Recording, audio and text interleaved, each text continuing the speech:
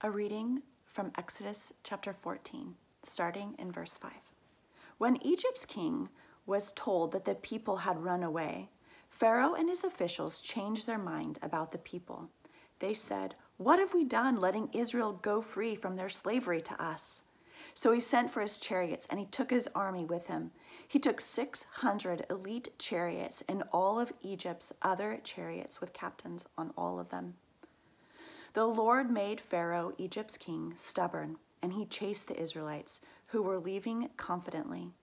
The Egyptians, including all of Pharaoh's horse-drawn chariots, his cavalry, and his army, chased them and caught up with them as they were camped by the sea of Pi-Hahiroth in front of Baal-zephon.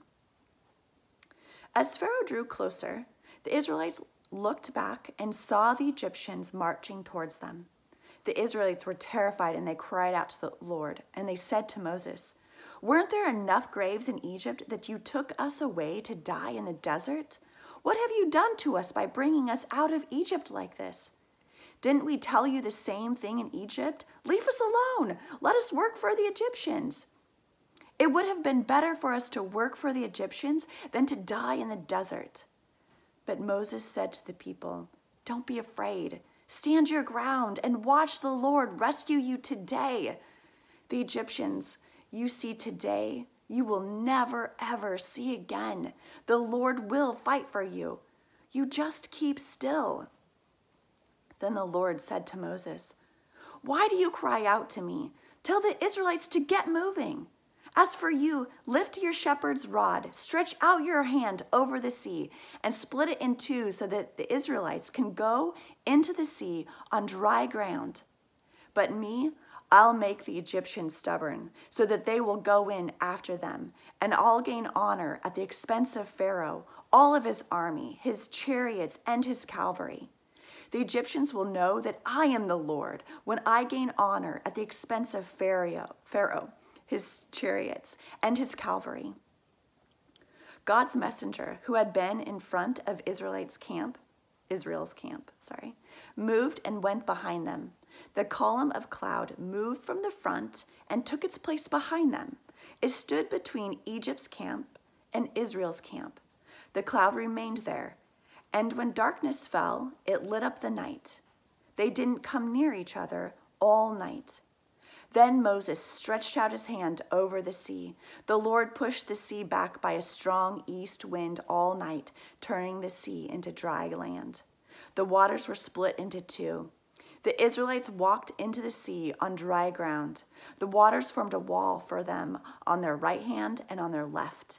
The Egyptians chased them and went into the sea after them, all of Pharaoh's horses and chariots and cavalry.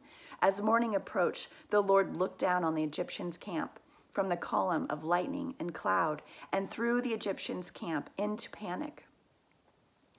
The Lord jammed their chariot wheels so that they couldn't and wouldn't turn easily.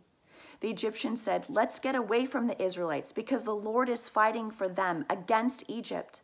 Then the Lord said to Moses, "Stretch out your hand over the sea so that the water comes back and covers the Egyptians, their chariots, and their cavalry." So Moses stretched out his hand over the sea. At daybreak, the sea returned to its normal depth. The Egyptians were driving toward it, and the Lord tossed the Egyptians into the sea. The water returned and covered the chariots and the cavalry.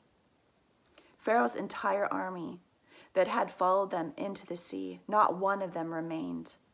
The Israelites, however, walked on dry ground through the sea. The waters formed a wall for them on their right hand and on their left. The Lord rescued Israel from the Egyptians that day. Israel saw the Egyptians dead on the seashore. Israel saw the amazing power of the Lord against the Egyptians. The people were in awe of the Lord, and they believed in the Lord and in his servant Moses. The word of the Lord. I'm really thankful that you joined us for this teaching, and I wanted to remind you that we are a community that loves like Jesus. And today, my hope and my prayer is that this would be a transformative space for you.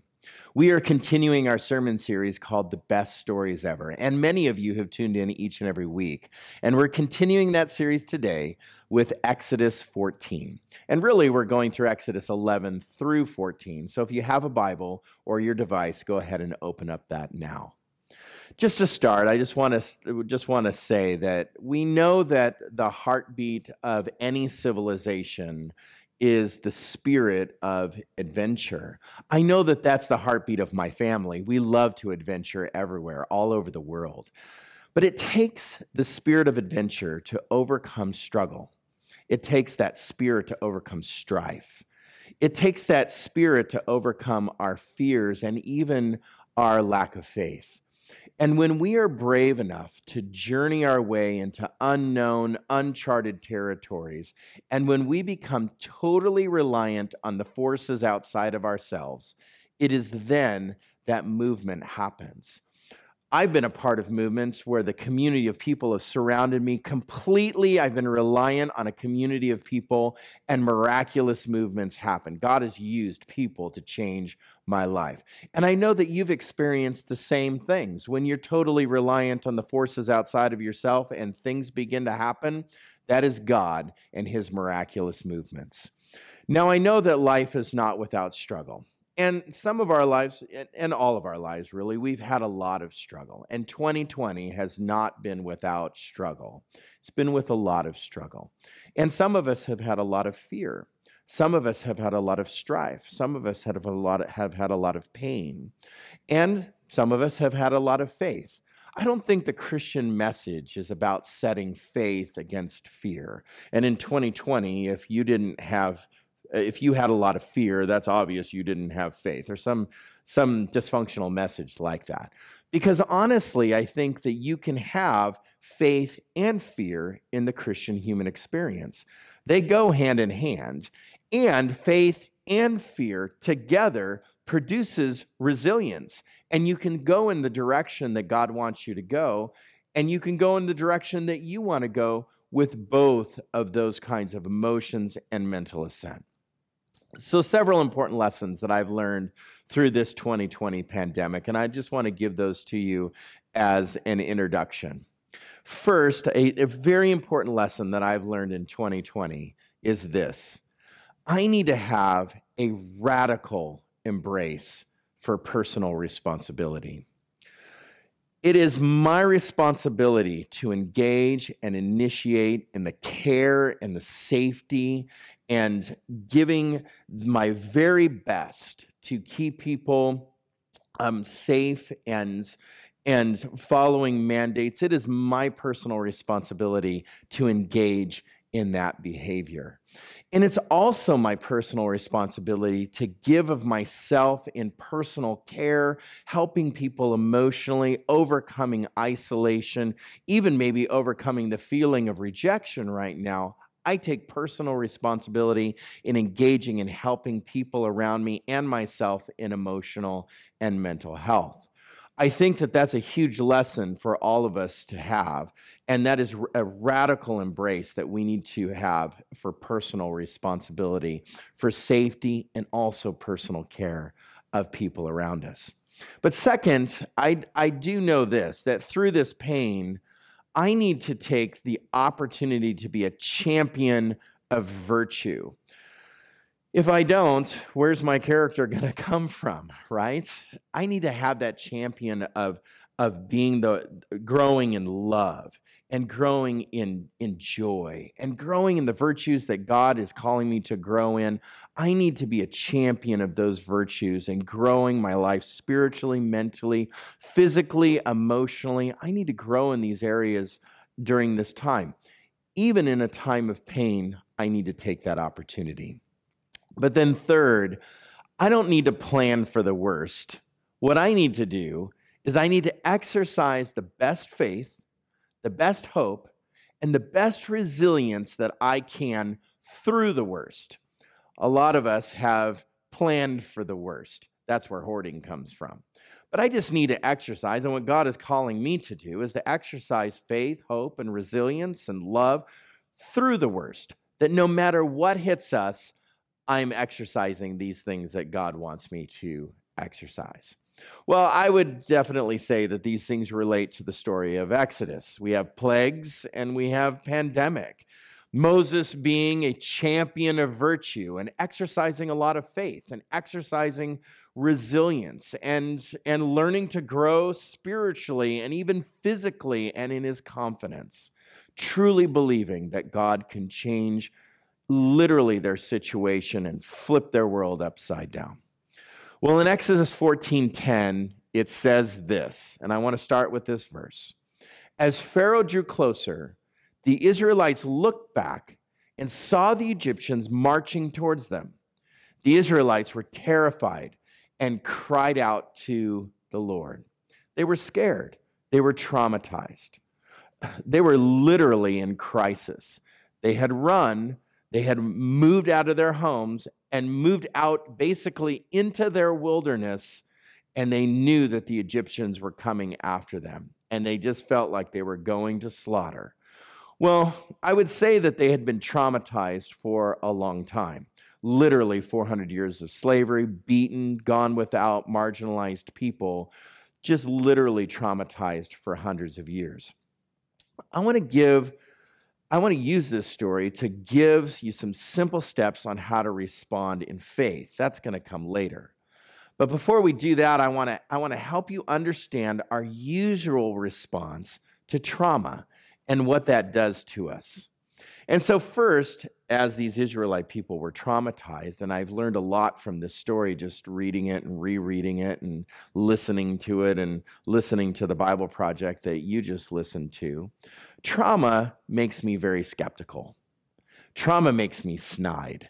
And in Exodus 14:11, it says this, they said to Moses, weren't there enough graves in Egypt that you took us away to die in the desert? What have you done to us by bringing us out of Egypt like this? So basically, they were more than snarky. They were skeptical. They had doubt. They began to doubt. Well, I would say that we doubt ourselves a lot of times. When it comes to trauma, we doubt our confidence. We doubt God, and we doubt God confidence. We doubt other people. We don't have confidence in others. We become skeptical. We often ridicule. We ridicule others. We ridicule unfamiliar things. We ridicule unfamiliar practices.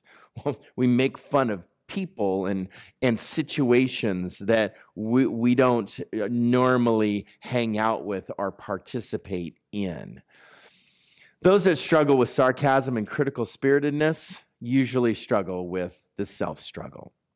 So I would say that trauma makes us skeptical. It makes us snide. But also trauma makes us selfish. We think about ourselves, me, myself, and I. I don't think about you. I don't think about anybody else. I'm focused on the pain. I'm focused on the trauma and the hurt, and I'm focused on the dysfunction that I've had for so long. So the Israelites said, didn't we tell you before? What have you done to us? We basically ask these dysfunctional questions like, what have you done? Or why am I in this situation? Or who is to blame? We accuse others. We excuse ourselves. We pass the buck. We blame other people. And usually we run from responsibility. So the Israelite people were, of course, pointing the finger at Moses. Who are we pointing the finger at in our life? Trauma makes us selfish. It makes us skeptical and selfish. And in that selfishness, we struggle owning our worlds.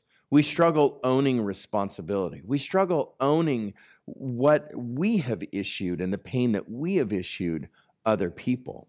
And so when the stones start flying at me, right, and life is just pointing its finger at me and I feel buried in a pile, we usually are, looking for the next person to blame or the next person to point the finger at, and we run from the responsibility of what's happening around us. Trauma makes us selfish. But trauma also makes us stubborn. We resist change. We resist anything new many times when it comes to us being in crisis. When we're in crisis mode, we want familiar. And one thing that I've learned about this season is it has been especially difficult for a lot of people because crisis makes us stubborn. We've had to change a ton. We've needed to be flexible in the midst of this crisis. I can tell you #pivot. That's the funny thing that's going around right now, is the most popular word of 2020 is the word pivot.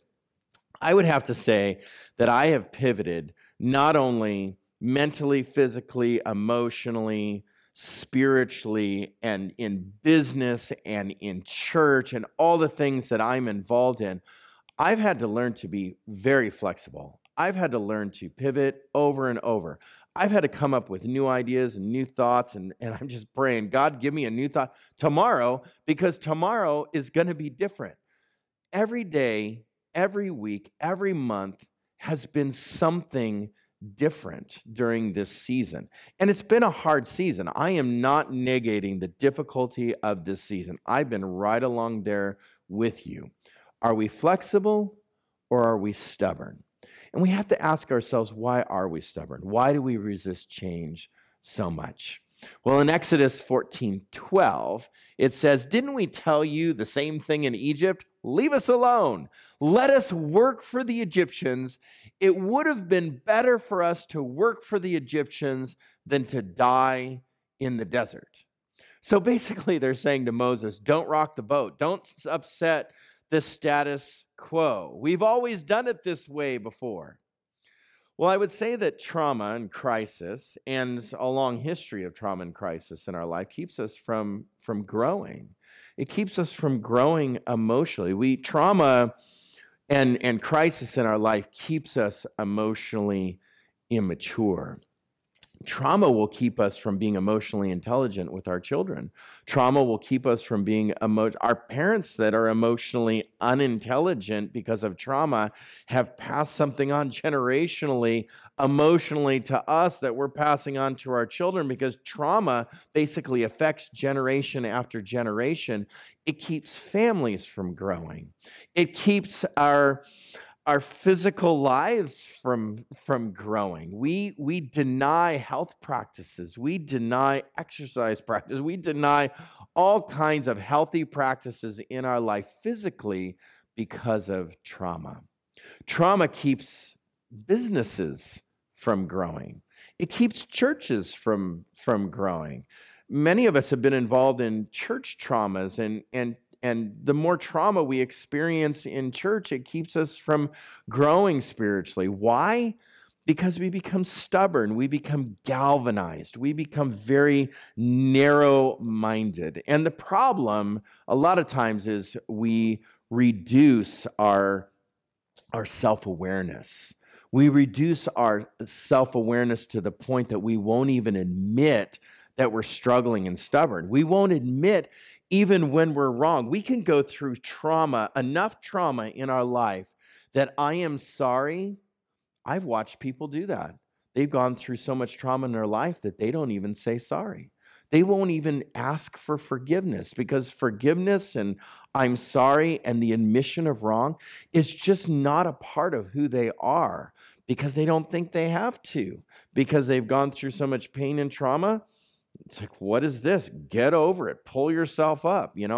So the more trauma we go through, of course, we will experience more and more emotional immaturity, and our minds will begin to close. We will become so narrow-minded and so galvanized in our thinking that we only think one way, and it's our way or the highway, and trauma makes us stubborn.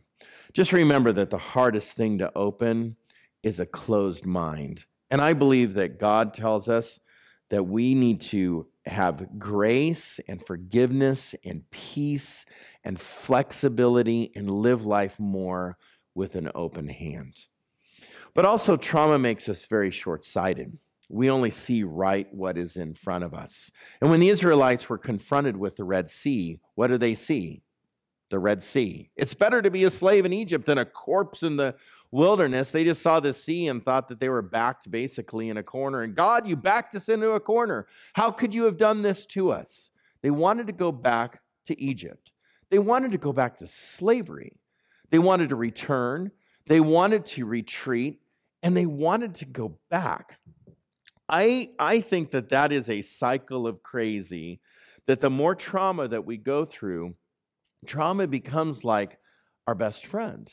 Trauma becomes like that familiar, cozy place that we go to. When we step out too far into the unknown and the unfamiliar, we begin to retreat back. It's kind of like the battering syndrome, that if I'm used to being battered by life or by people or a person or a situation, I go back to that situation. That's what addiction is about. When we struggle with addiction, we get out there in sobriety and being dry long enough, and then we go, wait a minute, this is unfamiliar. I need to go back to it. That's why this first step of a 12-step program is I am powerless to this addiction, because it draws me back to that familiar. The Israelites wanted to go back to the Egyptians, even though it was abusive, even though it was slavery. They were saying it's better to be in slavery than to die in the wilderness. So if that is how we respond to trauma, and it's pretty known that that's how trauma produces emotional unintelligence, trauma produces stubbornness, trauma produces lots of fear, trauma produces selfishness. If that's the way we respond to trauma, how do we begin to make movement? How do we begin to take steps into the water? We're standing there at our Red Sea. How do we take steps into the water? Because God's going to part the water for us. But how do we begin this process? Well, I would say there's just three things I want to give you. They're very simple. Prepare, declare, and initiate.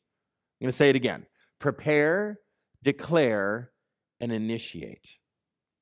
In Proverbs 14:15, it says, only simpletons believe everything they're told. The prudent carefully consider their steps. Carefully consider their steps. So I don't want to be declared by God a simpleton. I want to be declared prudent. And so that means that I need to consider what I'm doing. I need to prepare. So this author in this proverb basically is saying, where is he going? He's saying, don't charge basically into battle without a plan. Know where you're going. Have some kind of preparation. And I think that's good advice, that we can take seasons of our life and take that entire season. Maybe it's an entire summer. It's an entire winter. And we can prepare for our future.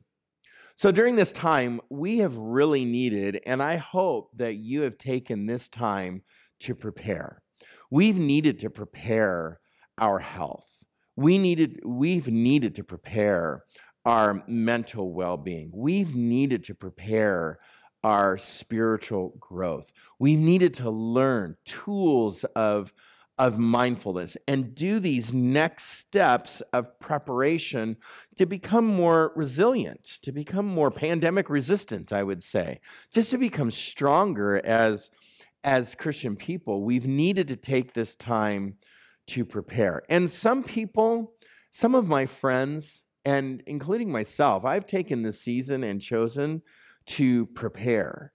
And some people and my friends have chosen to prepare during this season, to really grow, to make some changes, to get healthier, maybe healthier spiritually, making more progress just in like financially, getting themselves healthier financially and how they spend their money. I've had friends just make the decision to school themselves and tool up with their education. I'll have 2 certifications by the time this pandemic is over. And I'm kind of proud of that I've taken this time to tool up educationally just to prepare myself for the future. And I am so glad and so proud of some of my friends that they've encouraged me to grow in these areas, to get some of these tools under my belt, and they've gotten some of these tools under their belt, and I've watched people grow spiritually. I've watched people get really healthy.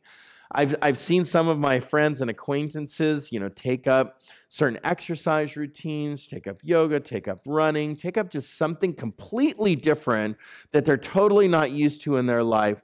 They've just engaged and prepared. They've taken this moment to say, you know what?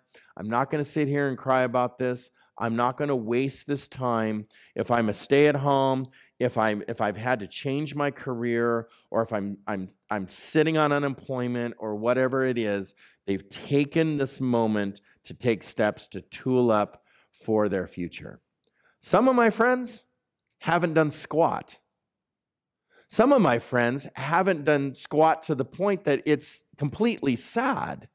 They've not taken any steps spiritually. They haven't taken any steps physically, emotionally, career-wise. They haven't educated themselves in any way. They haven't tooled themselves up. And this opportunity is completely lost for them.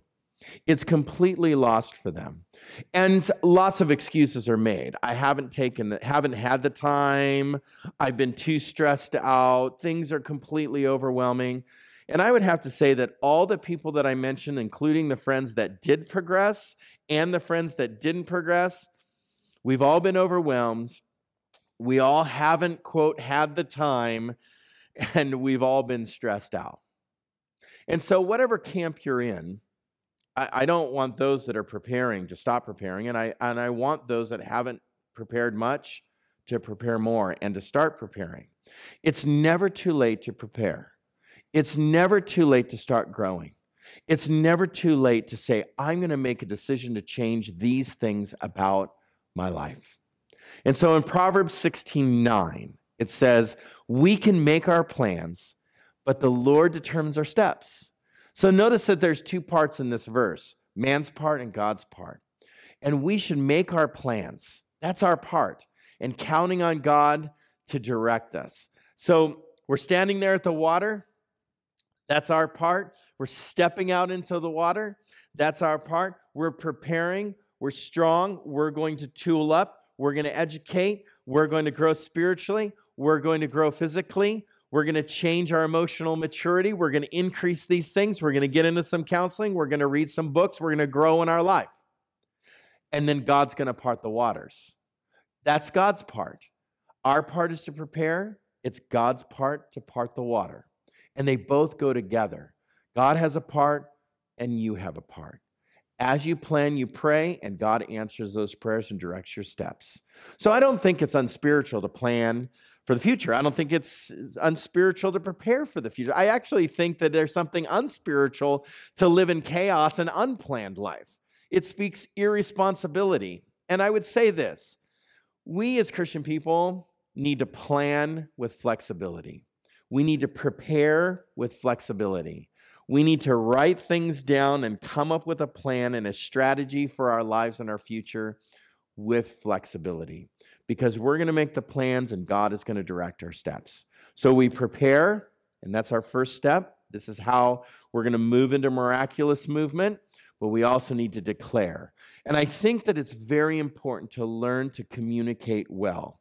Not only communicate your heart and your emotions and what's going through your mind to the safe people around you, that we communicate well, but it's also important to communicate our direction well. This is where I'm thinking God wants me to go. This is where I want to go. This is what direction God is calling me to go. And not only when you are able to tell people around you the direction where you're going, you're also declaring that to yourself. You're solidifying vision and direction to yourself for self-accountability. Not only do you declare it to other people and they hold you accountable to where you're going, but you declare it to yourself every time you open up your mouth, and that's a self-accountability. So in James 4:15, it says, what you ought to say is, if the Lord wants us to, we will live and do this or that. We need to always be willing to declare what the Lord is doing in our lives. But more, it solidifies in our spirit the direction that the Lord wants to take us. And the more we learn to communicate well, the strategy and the directions and the goals we have, I think the more probability we have of actually accomplishing those things, because we have a community of God's people around us holding us accountable and cheering us on and helping us accomplish those goals. So the Bible says in James that your tongue is like a rudder on a large ship.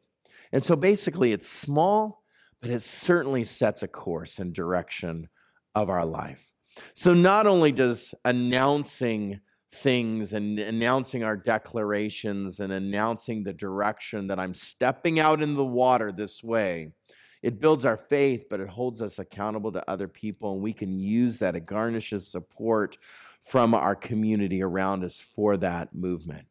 When we don't communicate, when we don't tell people basically how we're preparing and what we're doing in our life, that creates isolation.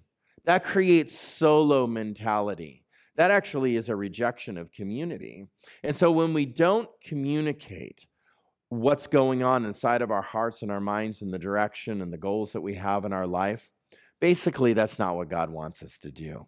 He wants us to prepare, and he wants us to declare. And we have a plurality of people around us helping us with our direction in our life. But you can prepare and you can declare all that you want. But you can also failure to launch, right? And so that's the initiation, where we need to let go and launch out. Some people call this pulling the trigger. We sometime in our life need to pull the trigger. You have to let go and launch out if you're going to be a person of faith. And you've all heard this saying before, and my friend here that's recording me said when I was walking through the sermon, I've never heard that before. So maybe you've never heard this before, but I've heard this a lot. That remember that turtles only make progress when they stick their necks out. So maybe that's an old adage, and I just heard that from my grandpa once, and he's dead and gone now, and so maybe that's just too old for us to remember. But remember that turtles only make progress when they stick their necks out, and that is so true. We do need to stick our necks out in courage and in risk. Now, let me be very careful. I want to be very careful that we are in the preparation and the declaration stage. We're in this pandemic, and now is the time to prepare, and now is the time to declare, and there will be a time to step out fully in those waters and take the risks that we need to take. I'm not telling you that, well, Kevin told me that I need to step out and risk and just go out in the world and not care about a pandemic. That's not what I'm saying. That's failure to launch right there. We are in the preparation mode. We are in the declaration mode. And pretty soon, we're going to be in the initiation mode. And just like at the end of a war, we need to rush the hill. We're going to rush that hill, and we're going to have victory. We're going to have victory over this pandemic. We're going to have victory over this season, and we are going to launch. And my prayer is that in that moment, that when we finally are released to roam and to explore and to adventure again, that you would have prepared, that where there would have been a season of just climbing and growth and learning to grow in the areas that you need to learn to grow in. And so failure to launch is not where we need to be. So it's true about human beings that we need to adventure, and we need to stick our necks out for risk. That is how we many times grow. Have you ever watched a circus trapeze artist? When I was a kid, I used to go to Ringling Brothers and Barnum and Bailey circus. And it was a fun show. I know that there's like animal rights issues and stuff when it came to the circus, and human rights issues. So I honor that, and I'm sad about that in light of what I'm going to tell you, because I was certainly as a kid entertained by the trapeze artists. And they were hundreds of feet in the air, and they would swing from one bar to the next and do flips and turns and grab onto each other's like feet and their hands as they hung upside down. And I always imagined myself what it would be like to be a trapeze artist. There's a point in the trapeze act that the person is suspended literally 100 feet above the ground, holding on to thin air for a split second. So for the moment, they have to let go of one bar, and before they're actually able to grab hold of the other bar, they're sailing through the air, literally 100 feet in the air, holding on to absolutely nothing. So I think that that's a parable of what it means to initiate with faith. That many times God will work in our lives, and you have to let go of the past before you can grab onto the future. See, many people, including myself, have struggled with this, partly because we've gone through so much trauma that we haven't progressed spiritually, emotionally, physically, mentally, and it's difficult to let go of trauma and things of the past. So you actually have to let go of what you think and start grabbing toward what God says. There's a difference with many times what I think and what God says. And I need to let go of what I think. I need to let go of my hardened opinions and my galvanized thoughts and ways and my stubbornness in order to grab hold of what God says is the way to go. So some things add a lot of security in my life, and we have a white knuckle grip on them. And we have to let go a lot of times of security in order to grab a hold of opportunity. And so I don't mean to just proclaim irresponsibility, but yet we need to stick our necks out and take some risks in our life in order to accomplish the growth that God wants us to accomplish, in order to make the miraculous movement that God is going to part the waters. So the Israelite people were backed in a corner. There's mountains on the other side, there's sea in front of them, and the Egyptians, hot pursuit. They're just waiting to be slaughtered. And they have this opportunity to believe, they have the opportunity to have faith, but instead, they're skeptical, they're stubborn, they're short-sighted. They say we should have stayed in Egypt. Why don't we go back to Egypt? 400 years of slavery, abused, mistreated, killed, starved, no rights, overworked. 400 years. They want to go back to that? And they're standing there at the water, and they're looking at their crisis. And it causes them inside to retreat. It causes them to look back, saying it was better back there. Even if where we came from is terrible, we revert back to what we know. So why do we stay in destructive situations? Why do we put up with self-defeating habits that we know are bad for us? Why do we continue in relationships that are destructive and saying, you know what, we need to get some counseling here. I'm going to step out and confront this issue, and we're going to work on this, and this is how we're going to work on it. Why do we just sit in silence? Why do we sit in our hang-ups and hold on to our habits that are bad for us? Well, the same reason that the Egyptians wanted to go back. They were afraid of freedom. They were afraid of stepping out too far into the unknown because that was maybe just painfully unknown. I know it's painful to go back, but at least it's predictable, right? And many of us have put up with painful situations, painful relationships, painful ideas, and painful abuse years after years after years after years. I did, you have, we all have to a degree. It's painful, but at least it's predictable. Well, what if I did change? What would happen to me? I wouldn't know. I wouldn't know that unfamiliar place. And what do? We stay quiet. What do? We enable the people to continue to abuse us that are around us or issue pain to us or issue dysfunction. It's classic codependency. Why do we do it? Because we resist that unfamiliar. We resist it to the point that, and I've sat with counselors and I've talked about this in my life. Why don't I change? Why don't I step out? Because it's like neural pathways in my brain just take me right back there because it's just familiar. And to grow and to change sometimes is very, very painful because stepping out in the unknown, I feel like I'm going to drown. So what is the solution to it? How do we get the courage to go and to launch out in that water? How do we get the courage that we're standing there at our Red Sea and we just feel so weak that the sea is going to overcome us? Well, Philippians 4:13 says, "For I can do everything through Christ who gives me strength."